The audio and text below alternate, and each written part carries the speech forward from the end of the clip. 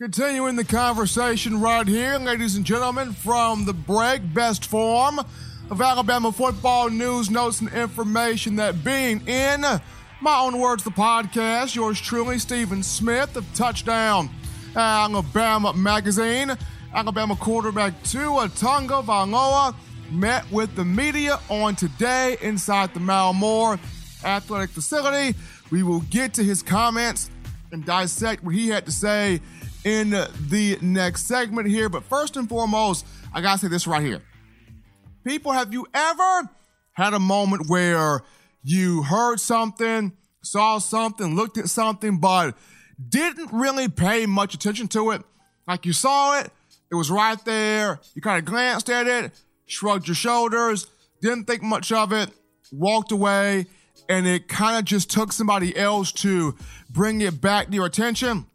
That's how it was with me in terms of the college football playoff rankings that came out on Tuesday. Now, I glanced at it, briefly saw Alabama at number 12, didn't really think much of it. I'm just like, look at that. They put Bama at 12. I sat there, went to take a shower, and upon getting out of the shower, a friend of mine calls me, and I could tell he was upset because the bass in his voice kept getting louder and louder and louder. And he's going, Steven, I know you saw them rankings, bro. I know you saw them rankings, man. Ain't no way in the world Alabama is 12. Ain't no way in the world, man. You mean to tell me 7 teams are better than Alabama? Ain't no way, man. Ain't no way. 7 other teams are better than Alabama. What makes it so crazy is people in life hate math. It doesn't matter if it's basic math, algebra, trigonometry, geometry, calculus, statistics, logarithms. People hate math. Like, math is the devil to some people. But when it comes down to not getting what you want, oh man, math becomes that best friend you met on a camping trip. You'd be like, what's good, math? Like you and math become best of friends because you're trying to put together every case in point of why the situation should have went down the way you want it to go down. Now, in terms of the college football playoff rankings, as I was able to kind of look and peruse and crunch some numbers and take some things into inventory here, I look at this right here, and I agree with the fact that there is no way Alabama should have been 12. I could understand 8, I could understand 9 and still having a shot there for a New Year's Six Bowl, but dropping it to 12, a little bit too much.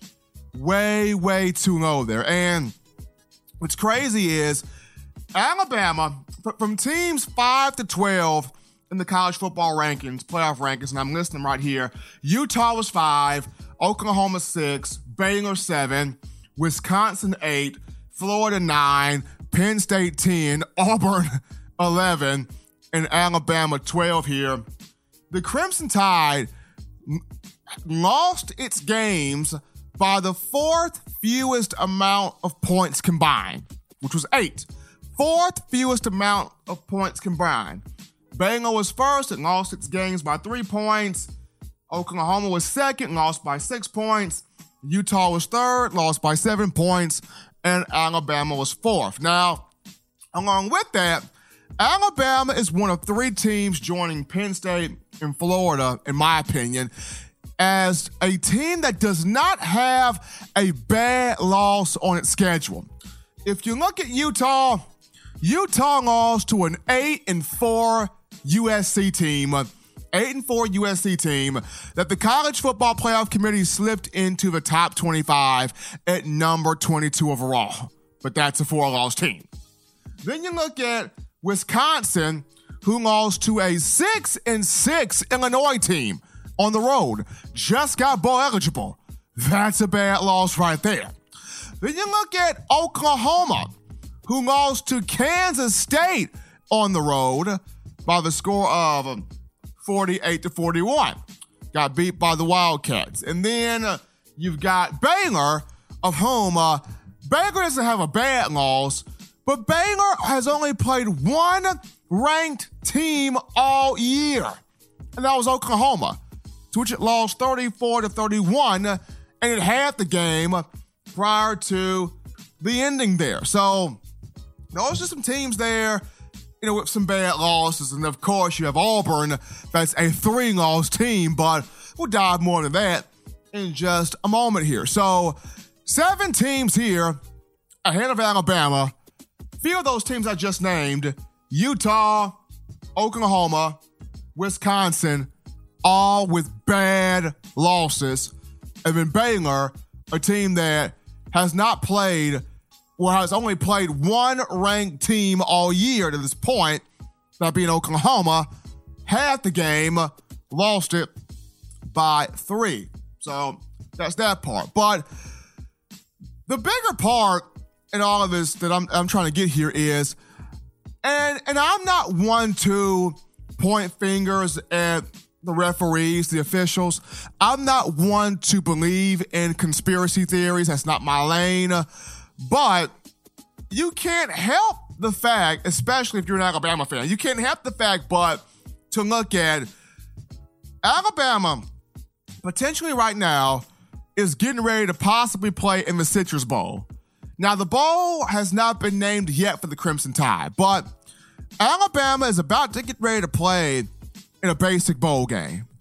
Not playing for a Southeastern Conference championship, not playing for the opportunity to get into the college football playoff, or not being in the college football playoff, not playing for a shot at a national championship. No, playing in a very basic, simple bowl.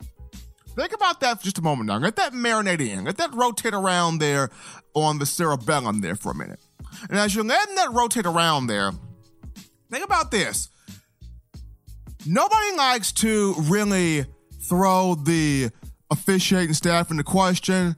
I'm not one for conspiracy theories, but Alabama's season came down to 2 bad, controversial calls. And I know what you're thinking. Well, Steven, Bama's defense was horrible this year. And I understand that. Steven, Alabama had a bunch of uncalled for injuries. I understand that as well. Steven, Alabama was a very undisciplined team.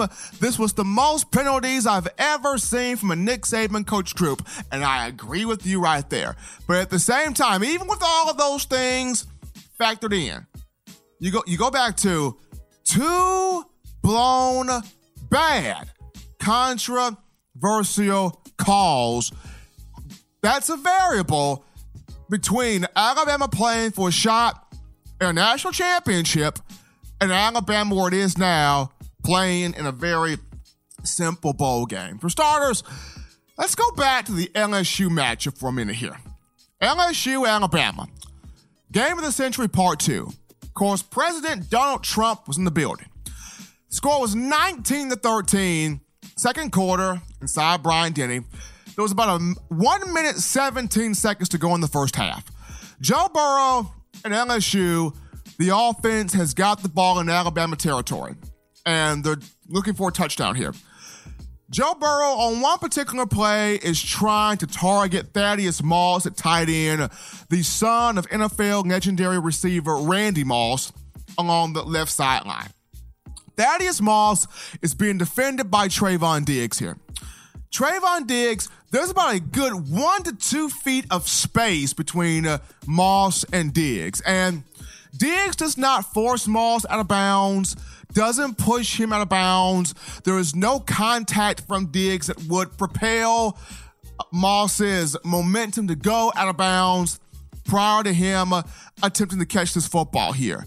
But as you clearly see, Moss's foot is out of bounds. His foot's out of bounds here.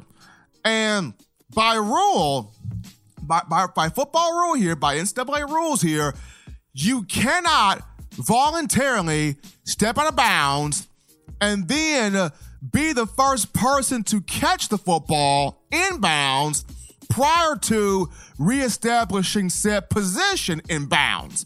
If you were to do this, that is being looked upon as illegal touching. A flag is on the field. Pass is supposed to be incomplete, basically. It's an incomplete pass. So while this play is being looked at, you clearly see Thaddeus Moss's foot out of bounds as the ball is in the air. The ball is still in the air, his foot out of bounds. As the ball enters his fingertips, that foot still out of bounds. Now he tries to make a subtle toe tap to put the foot back in bounds, trying to say that he's establishing position before going back out of bounds, but still he's out of bounds to begin with. And there was a rules official, a rules analyst in the booth for CBS Sports, being one Eugene, otherwise known as Gene Steratore. Gene Steratore, who has officiated NCAA basketball games for 23 years and the National Football League for 15 years, recently retired. He was in the booth, or he was, talking with Brad Nessler and Gary Danielson, who were on the call for this game. And Steratore constantly said, well, there's no foul on the play. Diggs is not pushing Moss. There's no force. There's no friction to make Moss go out of bounds. He goes out of bounds voluntarily. I don't think this is going to be a catch. This shouldn't be a catch. This call should be overturned. And this is a veteran, former official, years in the game, saying this. And at the same time, you've got Gary Danielson going, well, I think this is going to be overturned, Gene. I agree with you. I think this is going to be overturned. Call should have been overturned, and they looked at it from a number of different angles. Call ended up not being overturned. It stays a completed catch, and LSU ends up scoring 14 points off that possession, and it goes into the half up 33-13, a 20-point advantage, versus if the call would have been made correctly, Alabama has a chance to hold LSU to a field goal, and at the worst, Bama goes into the half down 9, 22-13. In the second half, of course, Alabama outscores LSU 28-13, but here's the crazy part. If the call would have been made correctly, Bama ultimately wins the game 41-35. It wins by 6 versus losing the game 46-41 by 5, a differential of 1 point due to a blown, bad, controversial call. Bad call there, cost that one. But more so nerve-wracking than the LSU game, the Iron Bowl, this past Iron Bowl. And the score in this game is 31-24 at Jordan-Hare, the place where weird things happen. You got about 10 to 15 seconds remaining in the first half. At this point, Auburn has no timeout, so they can't stop the clock. They can't spike the football. Bo Nix is trying to get the team set up in field goal range for Anders Carlson. After making this little dump catch in the flat off a pass, Jatavius Whitlow is tackled, and as his knee hits the ground, the clock hits 000. The officials blow the whistle. It's halftime. Play is over, right? Halftime. Well, Gus Malzahn coerced the officials to put, 1 more second back on the clock since they live and die by 1 second. And it's supposed to have been a free clock. Like, if it's underneath 3 seconds, that's a free clock. That clock should go, halftime, under 3 seconds. But they put 1 second back on the clock, allowing Auburn to fully get the field goal team on the field, not allowing Alabama to make the necessary substitutions, and Carlson makes the 52-yard field goal. The score becomes 31-27. Not the right call made on the field, because if the referees would have done this the correct way, free clock, let it run out, Auburn, no timeouts, can't stop the clock, can't spike the ball. You go into halftime, up 31-24. Of course, Auburn outscores Alabama in the second half, 21-14. But the beauty of this is the game has a shot to be deadlocked at 45 going into overtime. Instead of Auburn winning the game 48-45, the game would have been deadlocked at 45, potentially going into overtime. Just thinking about how in 2013, you saw what happened there. I don't think Nick Saban puts Joseph Belovus in that situation. Crimson Tide plays for overtime. Possibly could have scored a touchdown. Mac Jones was hot, but that's besides the point. Point being, game would have been dead even at 45 instead of Auburn winning the game 48-45 and Joseph Belovus putting in that spot to make that field goal if the officiating staff would have made the correct call from the get-go and the field goal from Anders Carlson would have not even been attempted. So 2 blown calls have gone a long way.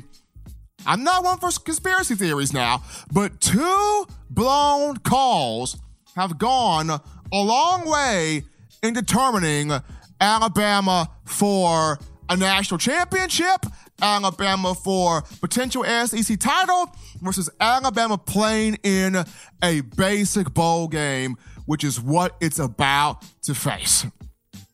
No way in the world Alabama should be at number 12. These teams ahead of Alabama would not want to play Alabama on a neutral field. Let's just be honest. Would not want to battle the Crimson Tide on a neutral field whatsoever. 2 horrific calls, and Steve Shaw and this officiating staff definitely got their phones blown up. 2 bad calls went a long way in Alabama not being in the college football playoff and playing for a basic bowl game. But fans, definitely want to hear your thoughts on that. Do you feel like 2 bad, controversial, blown calls prohibited the Crimson Tide from getting to its ultimate goal here? We're going to go to our next break here on In My Own Words, the podcast, Touchdown Alabama Magazine. Don't touch that dial, folks. When we do return, we will have Justin Smith, the lead scouting and recruiting analyst for TDA, touching on the recruitment for the 2020 and 2021 classes where Bama is concerned. We return to In My Own Words.